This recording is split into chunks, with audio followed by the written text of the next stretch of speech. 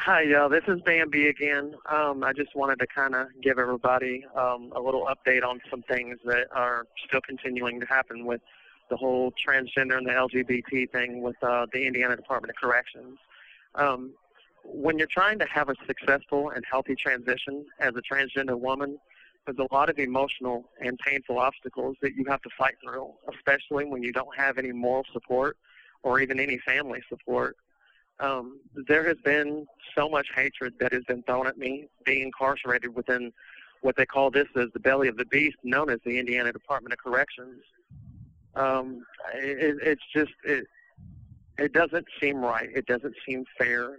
Nothing seems to change. Like I've said before, my voice alone is not going to change anything. In 2020, I was rearrested for violating my parole and sent back to prison while I was at one of DOC's contracted facilities known as GO.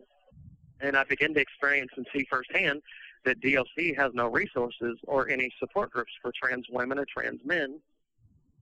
So unfortunately, I ended up messing up deliberately, and I got myself into trouble with the federal courts because I knew I would be treated so much better in a federal prison.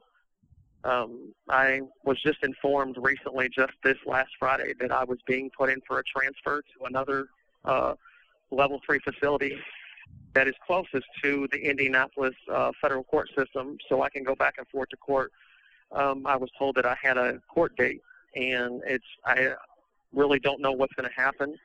And it's hard not having any moral support or any family. My biological mother actually, it's really sad, she disowned me because I told her that I'm a girl and that I was taking hormone therapy, and she told me that I'm going to burn in hell because God hates, quote, fags and queers. And when she told me that, it hurts. It really, really hurts, because knowing that when you wake up every day and you know that you don't have any family at all, that feeling is so unbearable, and it's so traumatizing that it makes me feel like I don't even want to transition anymore. And I've caused myself to want to be able to stay in the prison system for a very long time because this is all I know. Nobody, there's no support. There's no support groups. There's nothing out there. And when it's your own family that has disowned you, it is a feeling that is, you can't even explain that type of feeling to somebody that don't understand and that doesn't know what it's like. I have recently, in the last several months, I have been, quote-unquote, self-medicating, and that's how I am able to escape reality and escape the pain that I go through. And I shouldn't have to go through that. I shouldn't have to deal with that because there's nobody that really understands what we go through, especially being in the LGBT community and being incarcerated. And it hurts. It hurts really, really bad.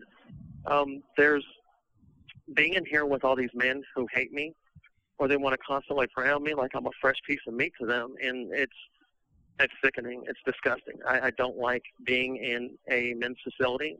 I feel like I should be what my gender is. I'm a female. I'm a woman, and I don't feel that it's right that I have to be stuck within these walls within a men's facility.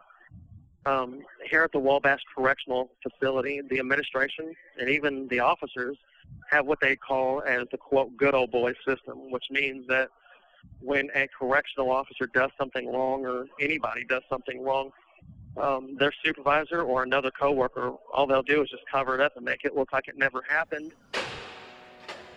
These commentaries are recorded by Prison Radio.